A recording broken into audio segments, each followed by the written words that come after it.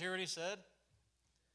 I'll repeat a few things because it's very powerful. You know, he's the MVP of the Los Angeles Rams. He said God spoke and he believed. God told him he'd win the Super Bowl and to be the MVP. He played knowing his worth was in God, not what was on the field. It was written. He knew the battle was already won, but he still had to come out and do his part. He still had to go out and fight. He couldn't sit on the sidelines drinking Gatorade and expect to win the MVP or to win the Super Bowl. He come out and did his part. You know, when Jesus went to this cross, he's not there anymore. He went down to hell. He took the keys away from Satan. He bopped him in the head, and he said, I'm taking these keys. I'm going home. And these people are going to have victory in Jesus. They're going to have a victory because I came down and I gave my life. And he said, it is finished. The tomb's empty. He was raised from the dead. He conquered death. If you guys want your life back, if we want our life back, if we want to be free from sin, we want to be free from drugs, alcohol, mental abuse, whatever it is, go before the cross. Go before the cross. Because the victory's in Jesus. When you wake up in the morning, you get up with the victory, knowing that Jesus died on the cross. The victory is already won. You just have to go get it. Amen? Come on, I can't hear you. The victory's already won. Jesus won. So when you get up and you sing the rest of the service, you remember that Jesus died on the cross, he conquered death, and it's all for you.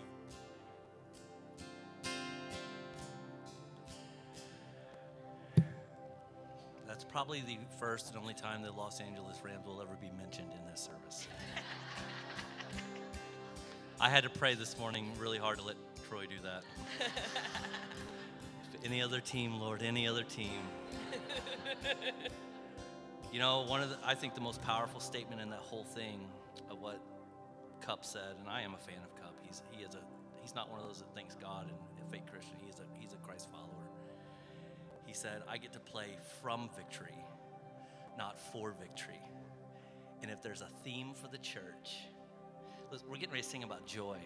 You know the secret to joy in the life of a Christian?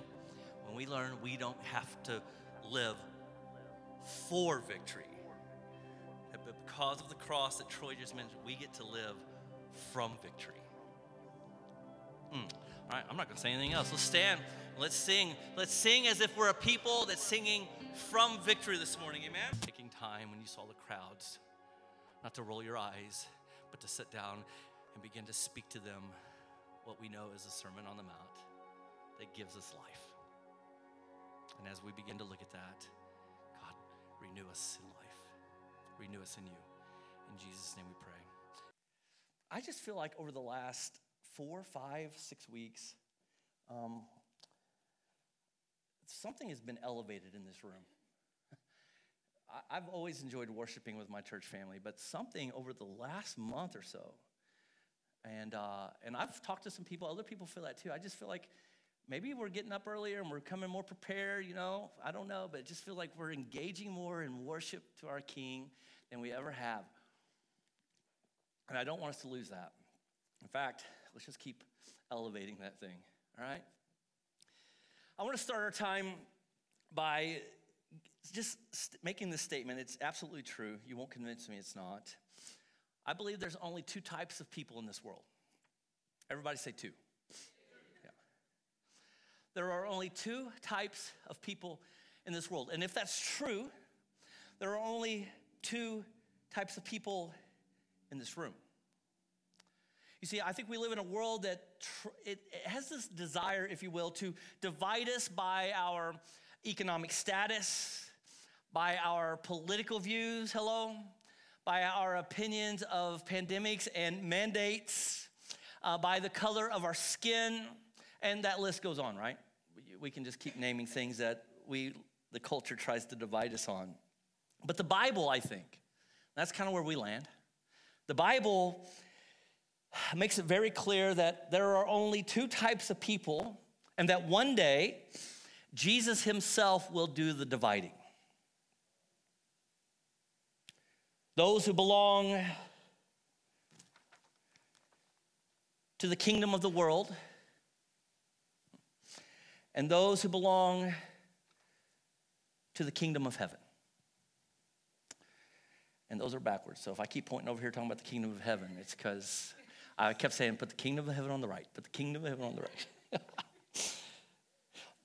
On Judgment Day, which is a day that the Bible describes as a day that every one of us is going to stand before a holy God, and the only thing that will matter on Judgment Day is which one of these seats did we place our hope, trust, and faith in.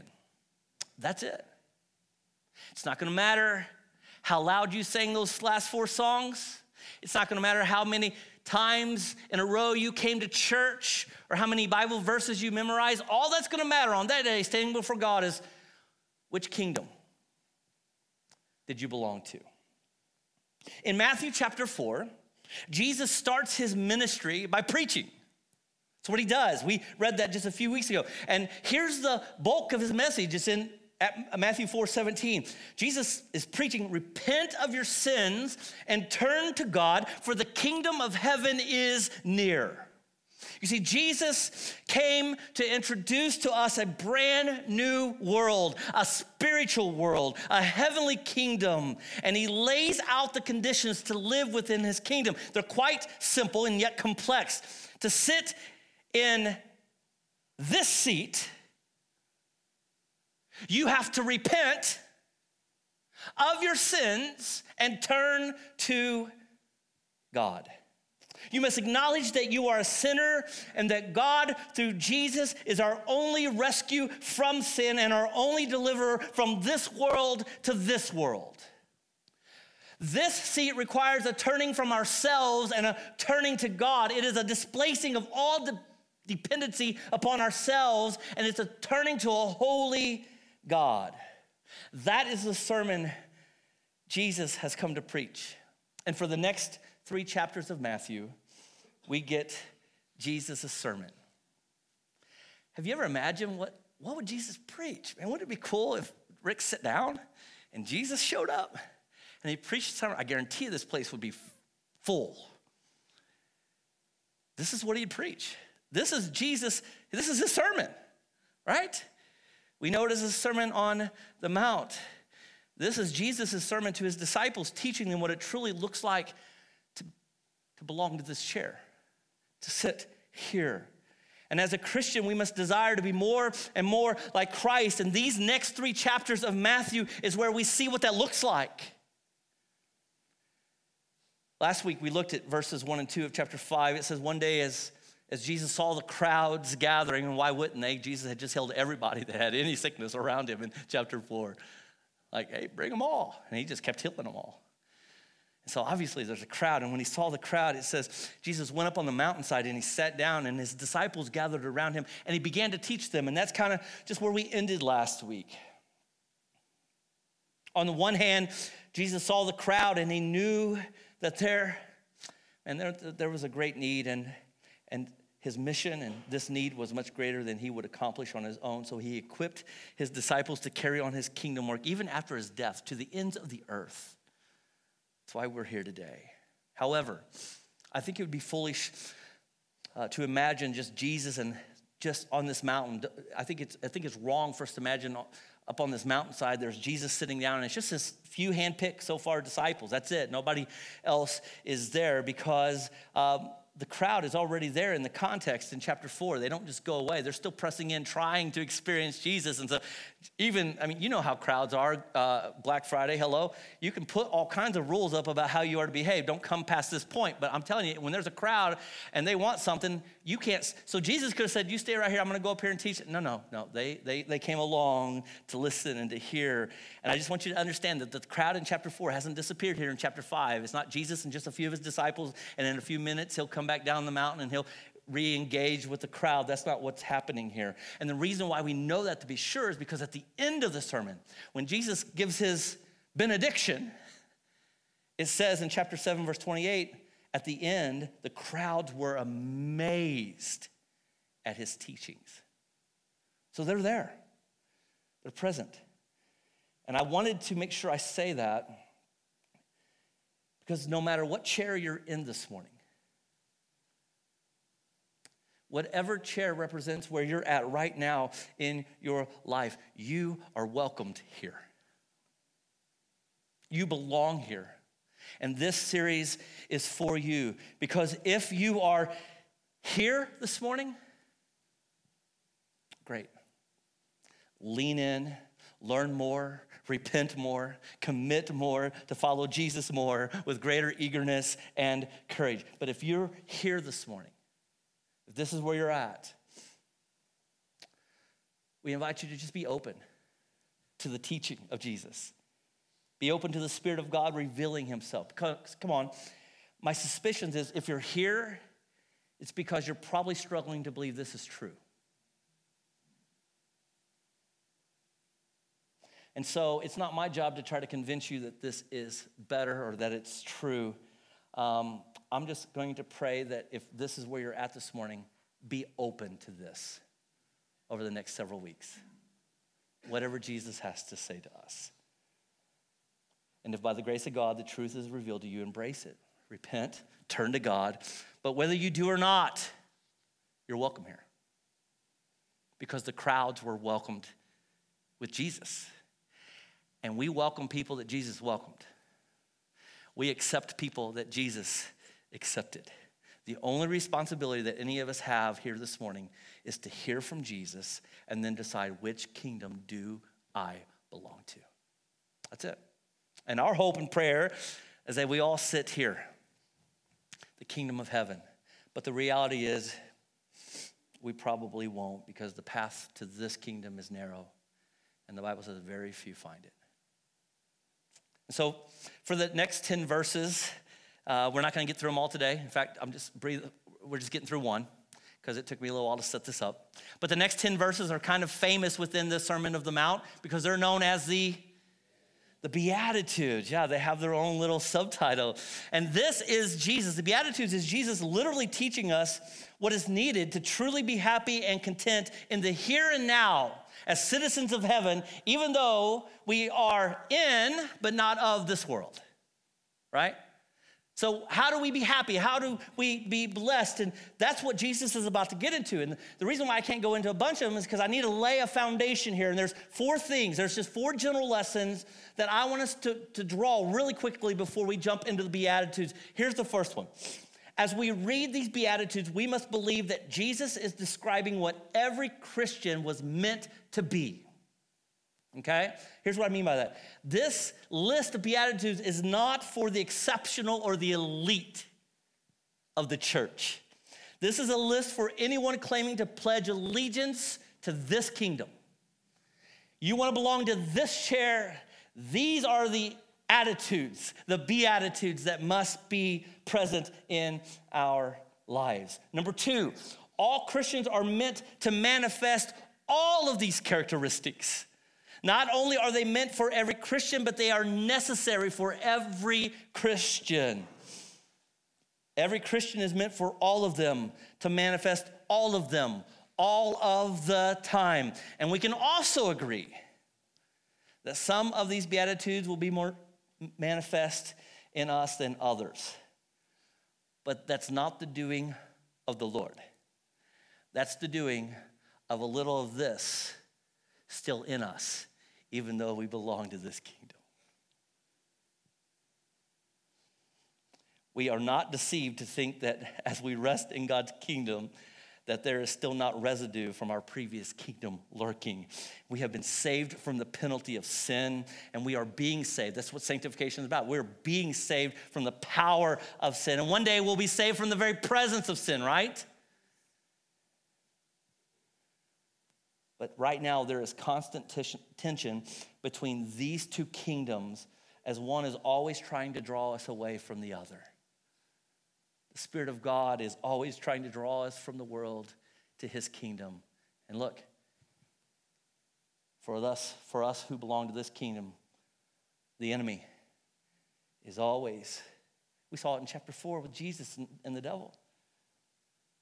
The one who holds this kingdom, right, was being tempted by the enemy, trying to lure him away.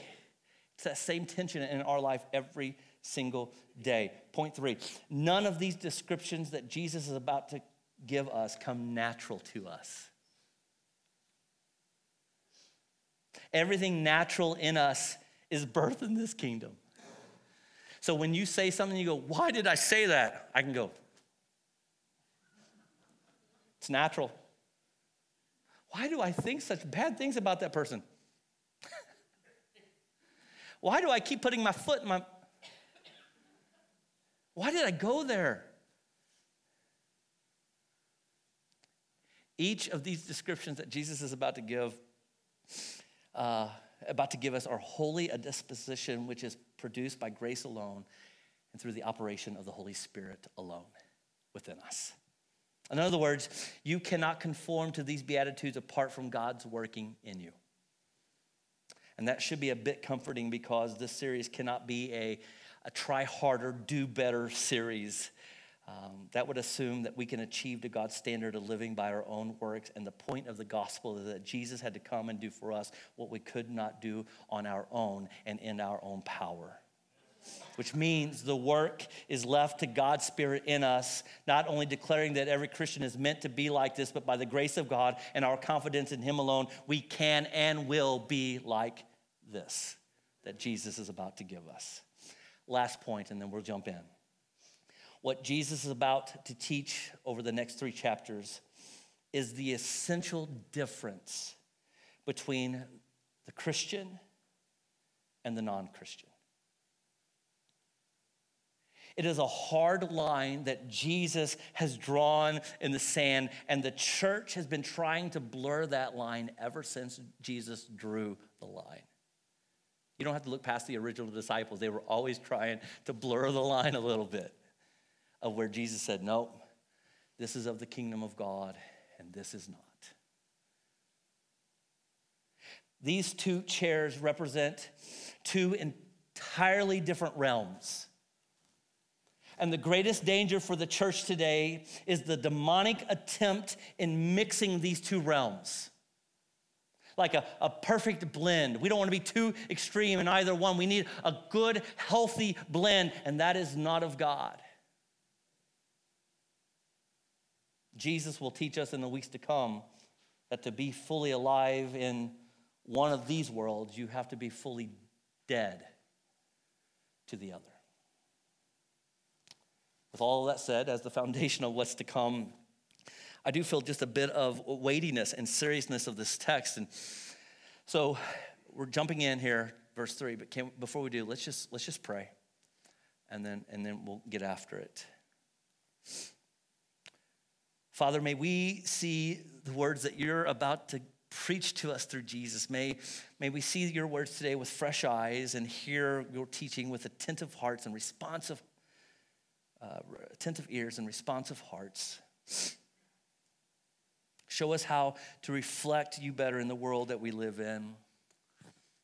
Father, as we study the Sermon on the Mount, as we study the Beatitudes, God, may we as your people just constantly pray, less of us, less of us, less of us, and more of you.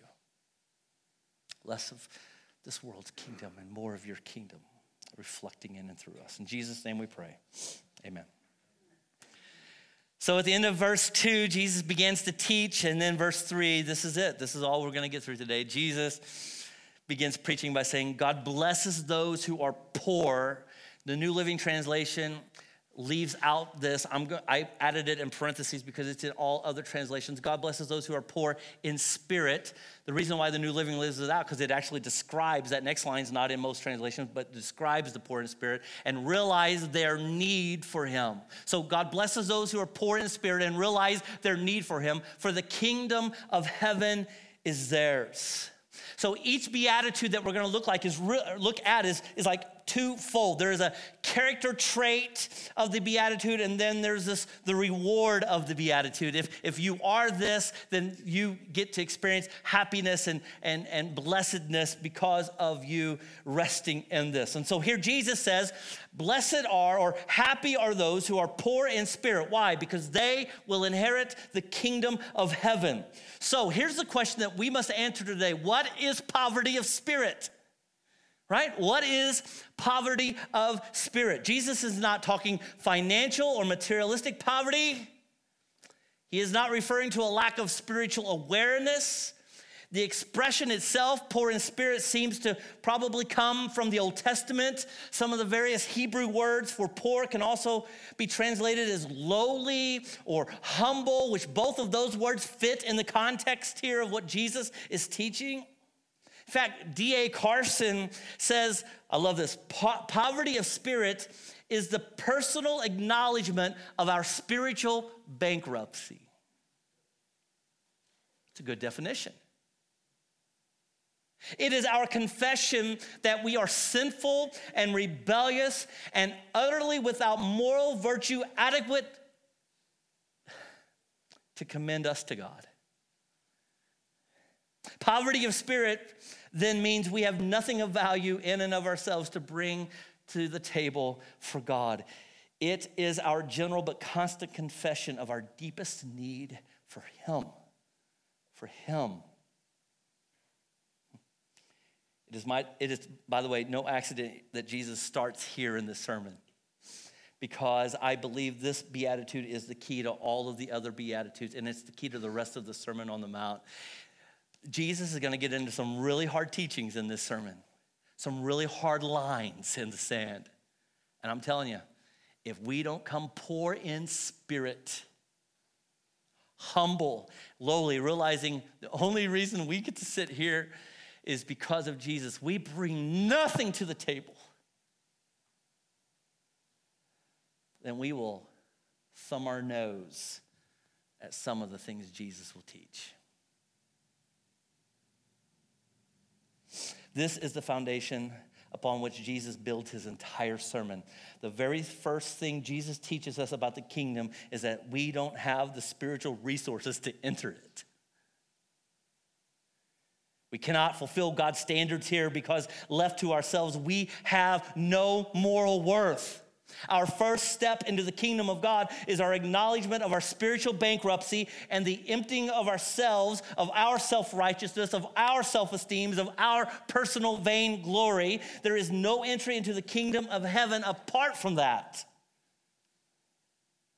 Once emptied of these things, once emptied of ourselves, then we are ready to be filled with Christ. What Jesus is after here is ultimately our attitude towards ourselves. We're going to unpack that just in a minute. Because, and here's why. This is why Jesus he's starting with, hey, I need you to kind of turn your attention to yourself for a moment. This is why Jesus is doing this. Because he knew then and he knows now that we have a culture, the culture of this world. The principle is dominated in this idea, you know this, express yourself. It's this idea, it's just this principle that you deserve to be happy, express yourself, believe in yourself, be self-confident, be self-assured, be self-reliant. But the principle of God's kingdom is, if you feel anything in the presence of God other than total poverty of spirit, you probably haven't seen God. That is the meaning of this beatitude. In Isaiah chapter 57, verse 15, listen to this. The high and lofty one who lives in eternity, the Holy One, says this: I live in the high and holy place with those whose spirits are contrite and humble. I restore the crushed spirit of the humble and revive the courage of those with repentive hearts. And then we have endless examples of this throughout both the Old and New Testaments of Scripture. It's a picture of Gideon in Judges chapter 6. Jeff's going to put this on the screen in Judges chapter 6. Verse 12, it says this: The angel of the Lord appeared to Gideon and said, Mighty hero, the Lord is with you. Sir, Gideon replied, if the Lord is with us, why has all of this happened to us? What's happened? He explains it. Where are all the miracles of our ancestors who told us that all the ancestors told us about? Didn't they say the Lord brought us up out of Egypt, but now the Lord has abandoned us and handed us over to the Midianites? By the way, if you want to read just a little early in chapter 6, God says exactly why they're back in the place that they're in. It's because they did the same thing that the original children of Israel had done. Then the Lord turned to him and said, go with the strength that you have and rescue Israel from the Midianites. It's like Moses all over again. God says, I'm sending you. But Lord, Gideon replied, how can I rescue Israel? My clan is the weakest in the whole tribe of Manasseh, and I am the least of my tribe. We're the smallest and weakest tribe, and I am the smallest and weakest of my tribe. That's a picture of poverty of spirit. Angel shows up and goes, mighty hero of God. I know God. I've heard the stories of God. I'm no hero of God. This wasn't some false humility on Gideon's part. The thought of greatness and honor was too incredible for him to even imagine. This idea, this picture of poverty of spirit is the picture of Moses again in Exodus 3 when he felt this deep unworthiness of any task that God laid out before him because Moses was fully aware of his insufficiency and inadequacy. Read read the argument, the pushback between God and Moses. Moses, go. I can't. Yes, you can. I'll go. I can't talk. This is back and forth. Moses, in the presence of the presence of God through the burning bush, is just being reminded of all of his insufficiencies and inadequacies. And the truth is, when we're in the presence of God, that is what we should be reminded of. This is the picture of David in his prayer in 2 Samuel when he prayed, who am I, O sovereign Lord, and what is my family that you have brought me this far? This is Isaiah chapter 6. Jeff will put it on the screen. We see this is so good. We see it with Isaiah in the year that King Uzziah died when he says, I saw the Lord. He was sitting on a lofty throne, and the train of his robe filled the temple. Attending him were mighty seraphims, each having 6 wings. With 2 wings they covered their faces. With 2 they covered their feet. With 2 they flew. They were calling out to each other, holy, holy, holy is the Lord of heaven's armies. The whole earth is filled with his glory. Their voices shook the temple to its foundations, and the entire building was filled with smoke. Then I said, it's over. Woe is me. I am doomed. I am a sinful man. I have filthy lips. My people have filthy lips. This is what happens when we get into the presence of God. We're reminded we have no place in his presence.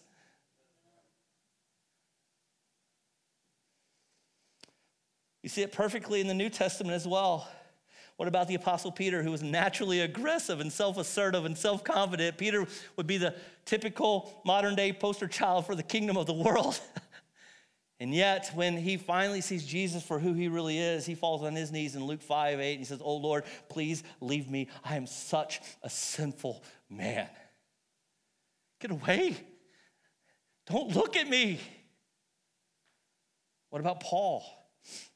A man with obvious bold and great leadership skills, great powers, and as a natural man with these such abilities, he would be aware of his abilities. I think a lot of Paul's struggle, even some of the text that we read, is him struggling with, he knows that he's got some boldness and he's got some skill. And so maybe that he's struggling with some pride, but listen to this in Philippians 3. He goes, though I could have confidence in my own effort, if anyone could, indeed, if others have reason to have confidence in their own efforts, I have more. Paul said, I'll go toe-to-toe with anybody. If you want to start talking lineage and you want to start talking education and you want to start talking about resume, toe-to-toe. I'll out-resume anybody. That's what he's saying in this text. And he goes through some of that resume. He says, I was so zealous at the end of this to persecute the church.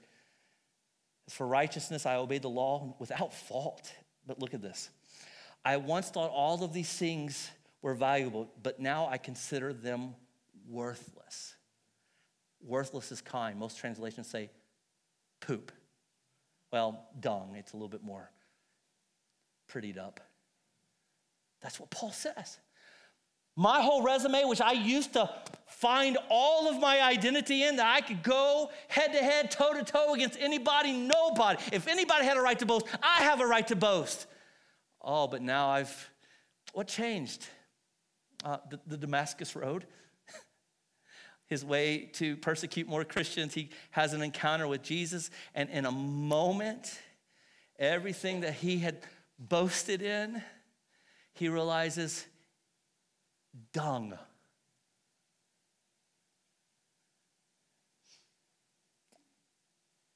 Perhaps the parable that best communicates the poor in spirit is the parable of the Pharisee and the tax collector. You find this in Luke 18, but just listen to this parable Jesus told.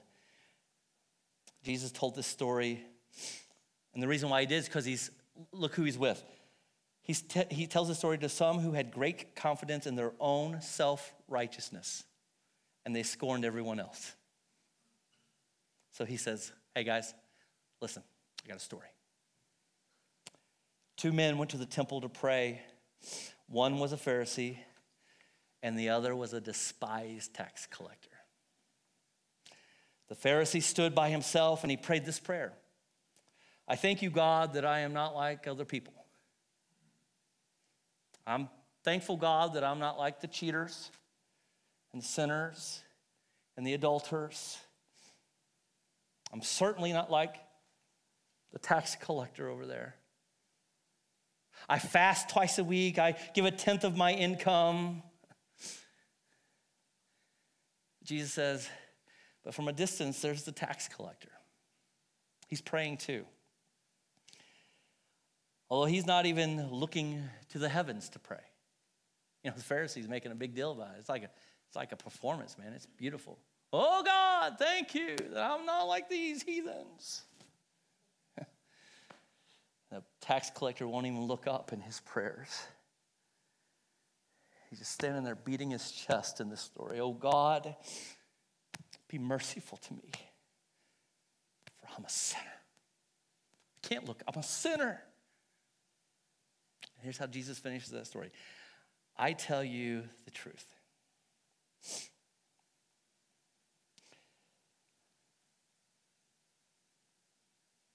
This sinner, not the Pharisee, returned home justified before God. For those who exalt themselves will be humbled, and those who humble themselves will be exalted. Perhaps our greatest example of poor in spirit comes from Jesus himself. Our Lord took upon himself the likeness of man. He became a servant to us. Though he was equal with God, he did not cling to his Godhead. Think about that for a moment. God's status in his back pocket.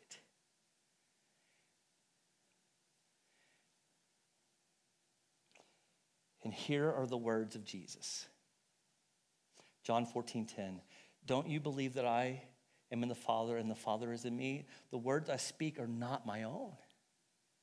Our King is walking. God of the world, God of the universe is walking among us with human flesh on it. And he's saying, these are the words of my Father. And then it gets worse. In John 5, he says this, I can do nothing on my own. Jesus said that. I can do nothing on my own. Later in that same verse, he goes, because I carry out the will of the one who sent me, not my own will. And Jesus here is fully practicing in his ministry, being poor in spirit and dependent upon his heavenly Father. And we see that constantly through his prayer life. He's constantly getting alone with his Father, Jesus, who had every right to grasp his status as God, is separating himself, saying, God, give me strength today. God, it's not my work, God, it's not my words, it's your words. I can't do this without you. I'm going to go to them and John and say, you can't do this without me, but God, they need to see I can't do this without you. Our Lord. That's what he's saying in the text. And then I think it's in this context that Paul in Philippians 2 says, you must have the same attitude as Christ. That if Jesus was willing to set the example of poverty in spirit by giving up every right he had and become a servant and he didn't make anything on this earth about him but his heavenly Father, then we've got to have the same mind about ourselves.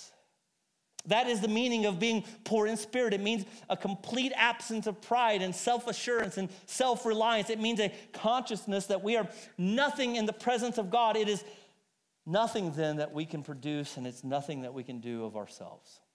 It is just this tremendous awareness of our utter nothingness as we come face to face with God. We don't discover this kingdom without first having a woe is me moment. None of us. None of us belong to this kingdom that have not had a get away from me. I am a sinful person. A woe is me, I am a man or woe man of unclean lips and unclean hands and unclean eyes and unclean hearts. So how does one become or remain poor in spirit? The answer clearly isn't found from within.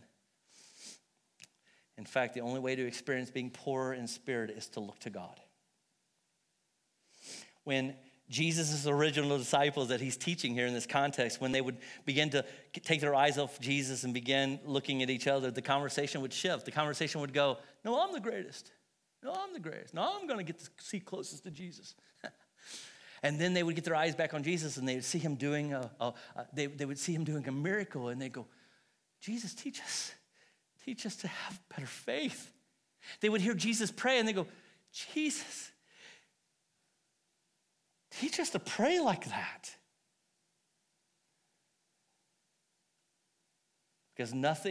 Because something about looking to Jesus reveals our weaknesses and our inadequacy. So how do we become or remain poor in spirit? We look to God. We read this book about him. We read his law. We read about Jesus through the Gospels. We contemplate standing before him one day. The more we look at God, the more hopeless we feel about ourselves. We look to God, and when you have looked long and hard at God, keep looking. Keep looking. Keep your eyes fixed upon him. It's only in his presence that we can become poor in spirit. It's only before him we are reminded of our spiritual bankruptcy and our dire need of him. If we try to sit in this chair and we don't keep our eyes on God, we get confused. And we get dangerous. For us that belong to the kingdom of heaven, our eyes must stay on the King. And as our eyes stay on the King, we're reminded of his holiness. And as long as we keep in view of his holiness, we keep being reminded of our insufficiencies and our inadequacies. We have nothing to bring to the table. We have nothing to offer. I love the words of this song. Nothing in my hand I bring, simply to the cross I cling. Naked come to thee for dress, helpless look to thee for grace. Foul I to the fountain fly, wash me, Savior, or I die. John Piper summarizes this verse well in closing, and it's a rather long quote, but it was good enough. I wanted to share it. And I don't share a lot from John, but this was really good. Would you just listen to this? This is John Piper's quote. What then is poverty of spirit? It is the sense of powerlessness in ourselves. It is the sense of spiritual bankruptcy and helplessness before God. It is the sense of moral uncleanliness before God. It is the sense of personal unworthiness before God. It is a sense that if there is to be any life or joy or usefulness, it will have to be all of God and all of grace. John then says this. The reason I say it is a sense of powerlessness or a sense of bankruptcy or a sense of uncleanliness or unworthiness is that objectively speaking, everybody is poor in spirit. Everybody, whether they sense it or not, is powerless without God. and bankrupt and helpless and unclean and unworthy before God, but not everyone is blessed. I thought that was so good. We're all hopeless and helpless before God. But only those that know that we find hope and help in the one that God sent finds happiness. Blessed are, happy are the poor in spirit, for they shall. Let me finish.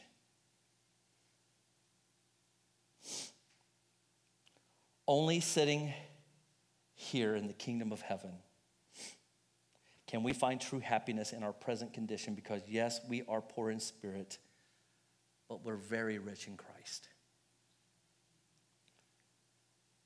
We can rejoice sitting here knowing that we are citizens of heaven now and forever, not because what we bring to the table, but because of what Jesus has already brought to the table on our behalf. His kingdom in place of ours. It's the great exchange of the gospel. Our sin for his righteousness. Our hopelessness for heaven. And it's only from here, from there, that we can build upon God's kingdom moving forward in the Sermon on the Mount. You see, the kingdom of heaven is the theme of the Sermon on the Mount. When people ask what it looks like to rest in this world or this realm, the Sermon on the Mount is the answer of what it looks like. So our decision, as we hear Jesus preach this sermon over the next 3 chapters, is will we follow Jesus into his kingdom, or will we remain content just being part of the crowd? That's the choice before us. May we choose wisely, because in the end, when every one of us has to stand before God, the only thing that's going to matter is this decision.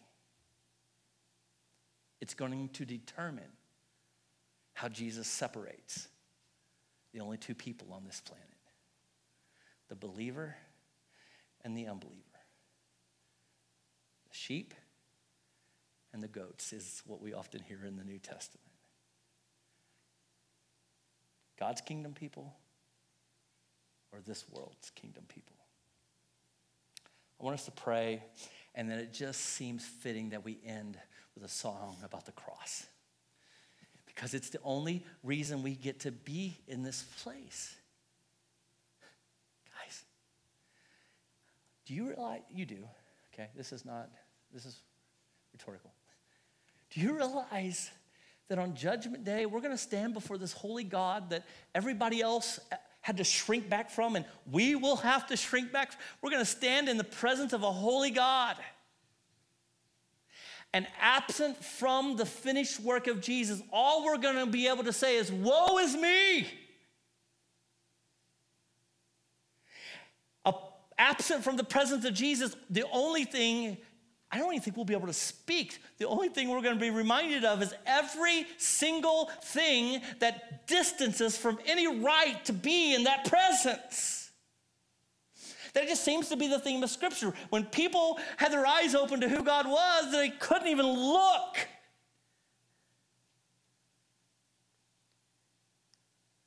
The only thing that's going to give us the opportunity to stand or bow and be able to not shrink and not freak out, not woe is me, it's because of the cross. That's it. You won't get to boast in any of your resume. You're like, well, I got a pretty good one just like Paul. Doesn't matter. It's dung.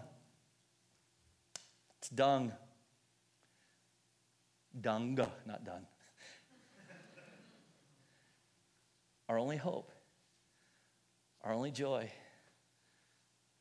the only way we get to rest here, even in a restless world, is because of the cross.